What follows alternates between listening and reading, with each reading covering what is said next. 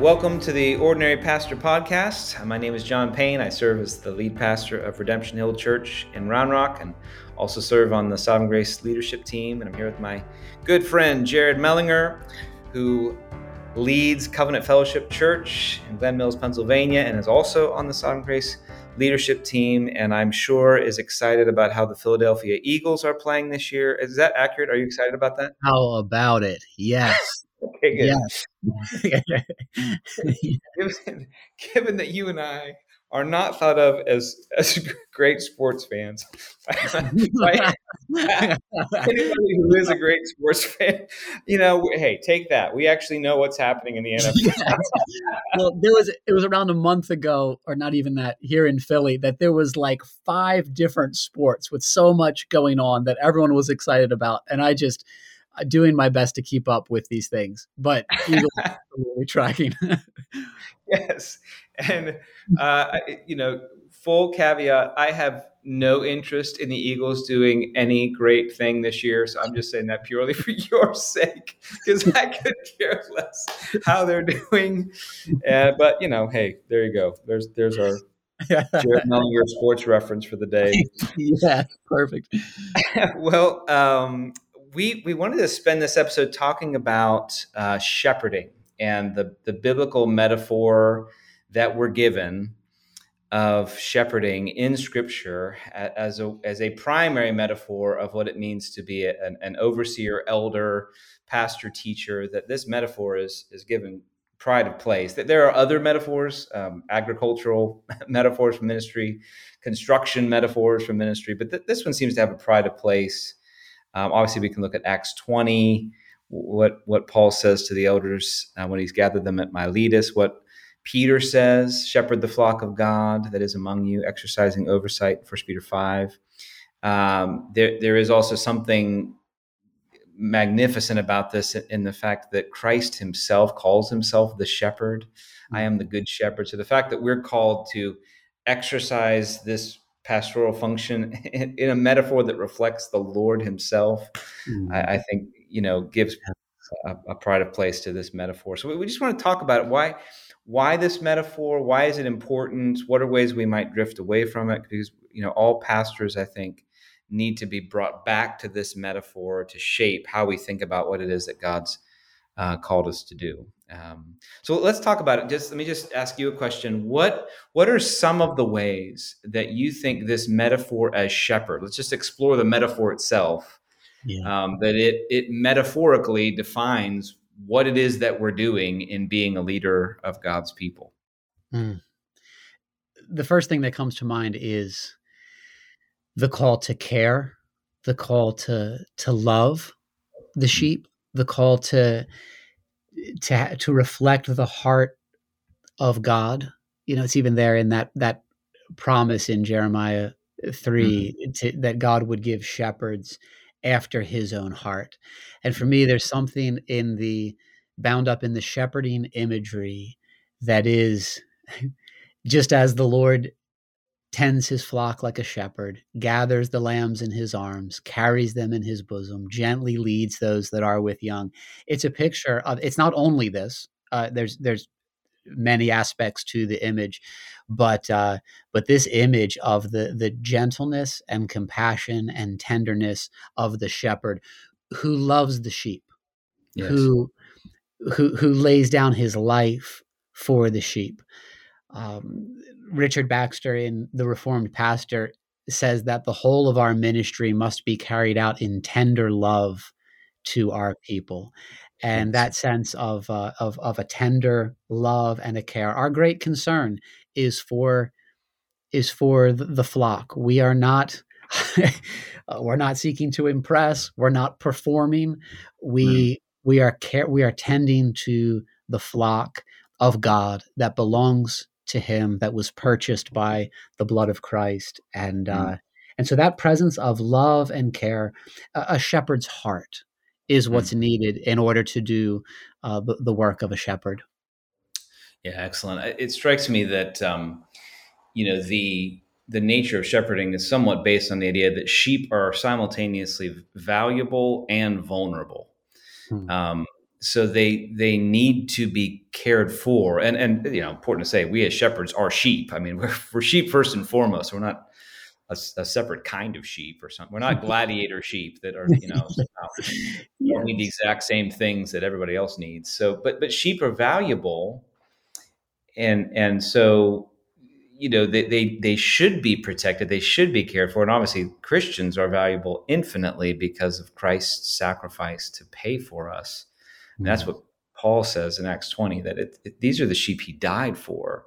And if the mm, chief shepherd died for them, they have more value than we can possibly calculate.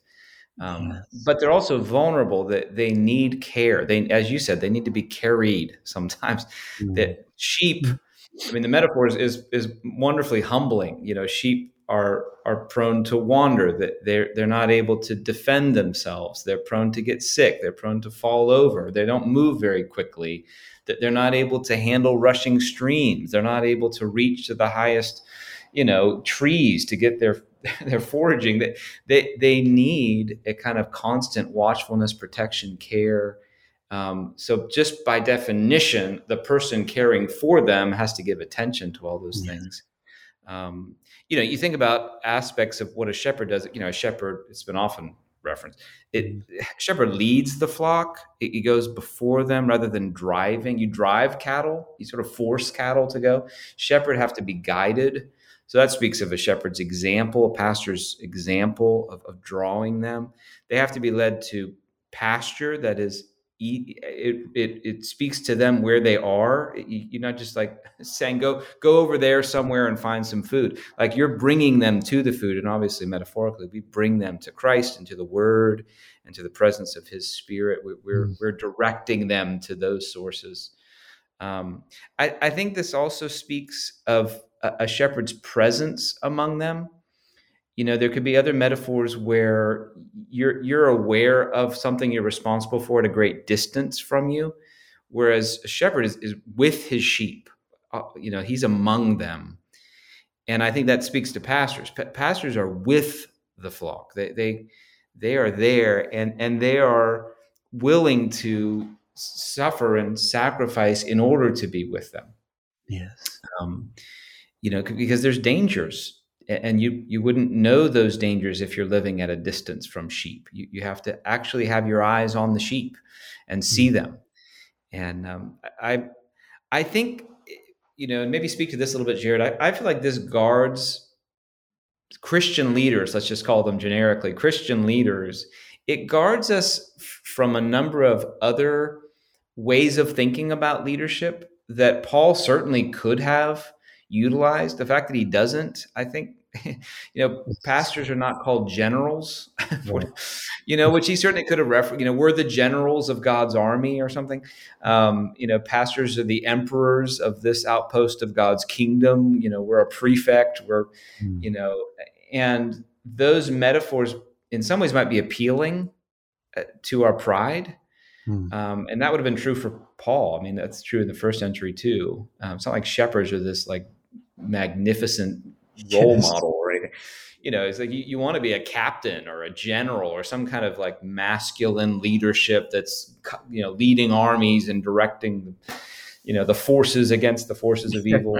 Instead, you're just a shepherd out in the field, weathering the long night of this world, with the flock. And I think it's good, because I think even in this day and age, we sometimes have something of a corporate mentality where we think almost like we're in charge of a religious business that provides certain religious services and should craft those services in such a way that we get the maximum number of clients, Mm, where the Bible has no view of anything remotely like that. We're trying to mm, maximize our clientele, or mm, considering what does the current culture look for in a religious service business. mm, We're not like a taco stand, except we serve Bible and Jesus. I mean, we are we are we're shepherds that are among and leading a flock of people, caring for their souls.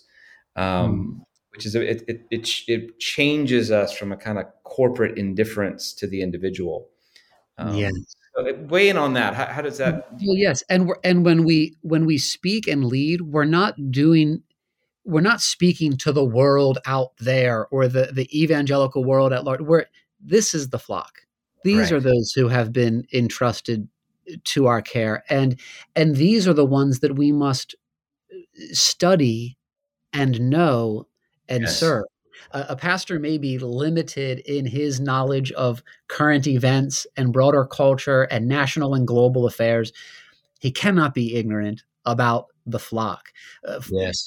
A pastor and shepherd cannot lead those he does not know. In fact, that knowing, that knowledge of the flock, and by that I mean, what are the challenges and joys Yeah. that members of the church are facing? What are the pressures that they are facing in life? What are the things they're celebrating? The sins that they struggle with? What are the challenges they face in the workplace? What are the challenges they're facing in marriage and in the home and with their kids? This sort of knowledge of the flock is essential for the faithful shepherd to be able to lead and to care for the flock. Yes. Excellent. Excellent. And I tend to think, and I just speak personally, this is one of those categories that I honestly think there is the danger of presumption and complacency in the heart of a pastor, even as he's been pastoring a long time.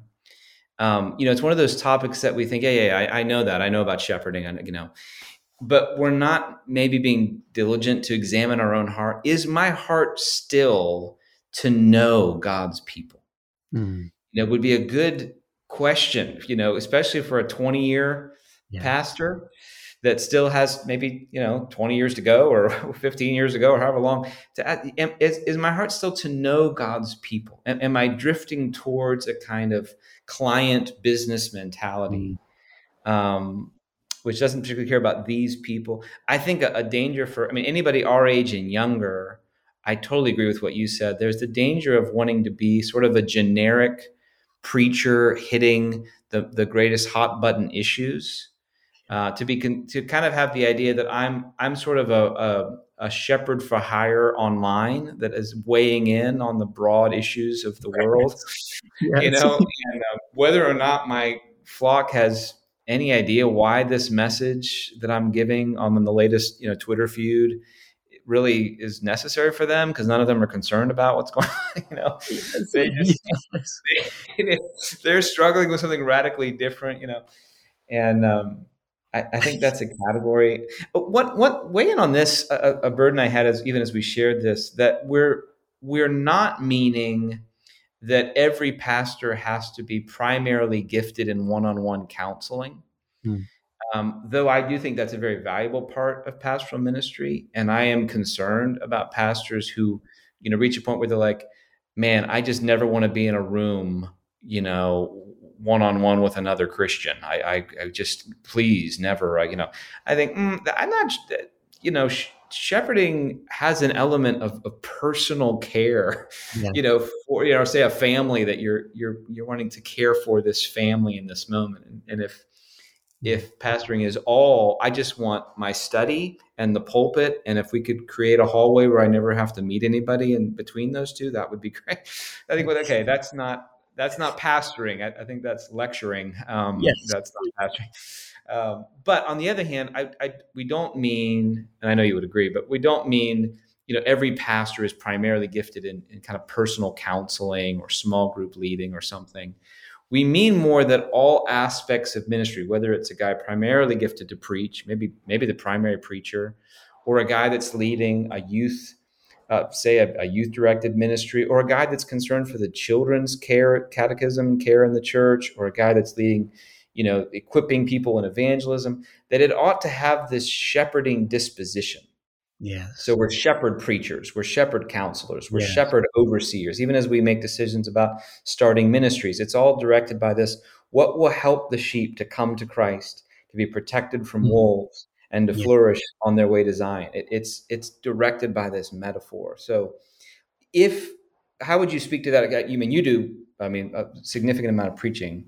So if you're not one of the guys that maybe is primarily carrying a counseling load, how do they cultivate this shepherding disposition if a lot of your gifts tends toward sort of oversight and preaching and maybe not that interpersonal care? Yes, it is. I do agree with you and believe that every pastor and shepherd should be involved to one degree or another in personal care. Now, that may be, as it is in my case, more with leaders and fellow under shepherds as I'm caring for them as they're caring for the flock. But I am not on our pastoral team one of the guys who are most involved in counseling and in personal care in that way. One of the things that means is that I need to stay closely connected to those who are doing that work to hear what things they're seeing as necessary to address. In other Yes, words, excellent. when I'm preparing a sermon, I want to have that sort of application grid in view that is even thinking about individuals in the church. That's Mhm. thinking about that Christian who is a single, or that you know newlywed couple, or that teenager who's going to be listening, that person who is battling a particular sickness, thinking, how does this text apply to them? How does it minister to them? How would I counsel this person from this passage of scripture is a Yeah. question that pastors are wise to ask. We also take time as an eldership to have conversation together in which we are saying, what are the pressing needs of the flock? Yes. So we're not, so not just me bringing, oh, I've been studying this book of the Bible and I'm eager to preach on that. Well, okay, it may be that I love a book of the Bible and that's a good thing, and that could be a fine series to preach. But I want to have the preaching diet determined in part by what is it that will best serve the flock in Yes. this season.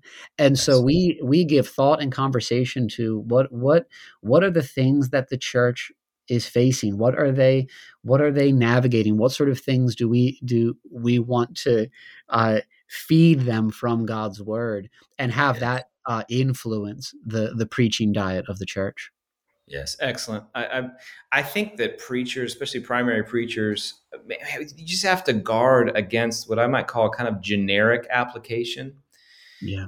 You kind of have general categories that you throw in there that have very little sense of this is my church. Not that you're speaking of individuals by name or anything, but you're trying to address the application uniquely to this group of people, and you carry that burden on your heart. If you could preach identically the same sermon in any church in evangelicalism, Mm. Right. again, it feels like you're more of a lecturer, than a pastor preacher. Another caution I would have is, men who serve have a primary gifting of, let's call it, interpersonal care, or teaching at a smaller group level. Um, I think it's important that there be a real partnership, as you're describing, that those men not view preaching or as a primary gift as some kind of separate thing from what they're doing. Yeah. Is like, that's not real pastoring. I mean, the real pastoring is when you're down in the trenches. Mm.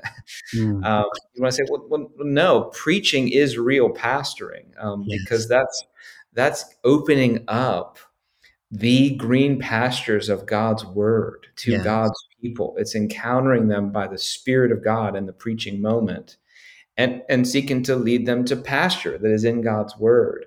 Yes. So there should be this partnership, as you're describing, between those two gifts, where the a kind of a primary preaching pastor is leaning on, help me understand, guys, what are you guys seeing, and here's what I'm seeing. What are you seeing as you talk to some of the different folks? What are your burdens as we go through this book? How should I be applying that? And then vice versa, those who are more involved, say, in more interpersonal care, should be wanting to direct people to that preaching moment. And I sometimes think of the preaching moment almost like a fountain for Mm. the church, that then, if there is other pastors, in some ways other ministry leaders, they're taking buckets from that fountain and taking it to individuals and saying, look at what God just spoke to us. Let's drink this together. Do you see how this applies to your Yeah. situation? And so there should be like a partnership between those two, different types of gift, on a pastoral team, I think. So yeah, Yes. very good. One final thought here, bro, would just be, how do you think, this this metaphor should shape an aspiring pastor? Let's just say in the category of, um, I'm thinking about sort of ambition for a highly popular kind of view of ministry. I mean, I say that tongue in cheek seriously because I think that's a temptation. Even when you and I grew up and came into ministry, even there was a level of almost popularity about pastoring, or certainly evangelicalism had a measure of popularity that I think sometimes this metaphor didn't quite fit the feeling that, pastors are the rock star, and you're Yeah. going to have a book published and probably get to go to a conference or know somebody who is, and I think it's good to get back to this because it gives you an endurance that, look, I don't need Yeah.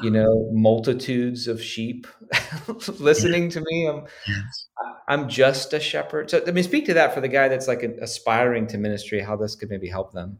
I remember reading Paul Tripp talking about this. I think he talks about it in a seminary classroom where he just realizes that so many people who are training for pastors aren't equipped for the real problems and challenges of shepherding the flock and caring for people and their problems. And so he just hammers that away by talking about this challenge, this challenge, this challenge, real challenges that people face. And he tells the story of someone in the classroom just like blurting out, when can we get past these problems and onto real ministry? And sort of like everything gets quiet in the room. And Tripp wonderfully makes the point: people are not the obstacles to ministry; they are the object of it. And so that needs to be a part of our aspirations for pastoral ministry.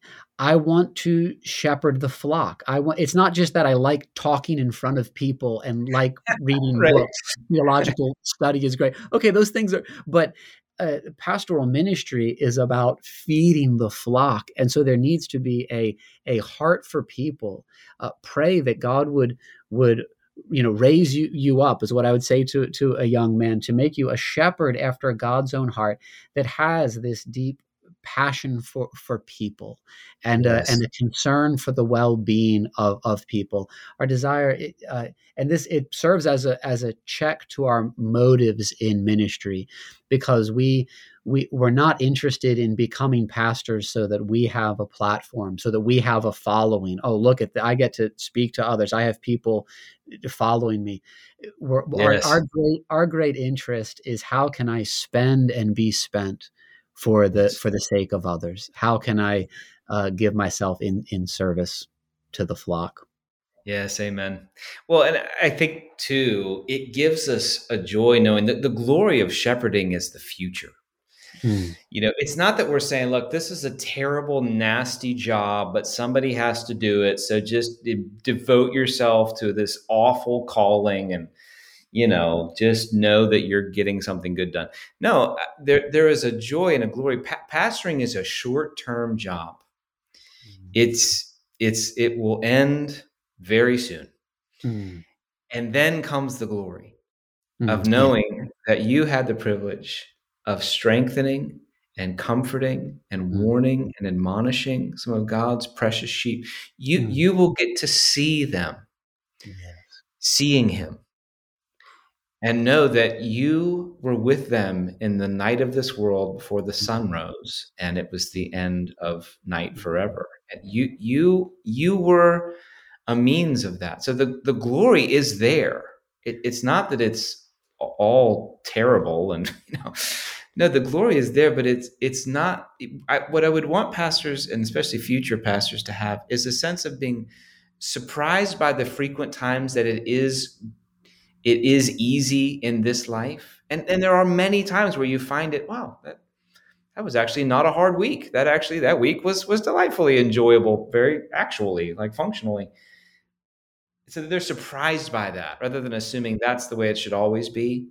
Mm. But then they're looking for a joy in the future when Yes. the Lord will call his flock home, and there Yeah. will be only one shepherd, and we will just take our place among all the sheep that we got to help along the way. When, That's the joy that we want to have. when the chief shepherd appears, you will receive the unfading crown of glory.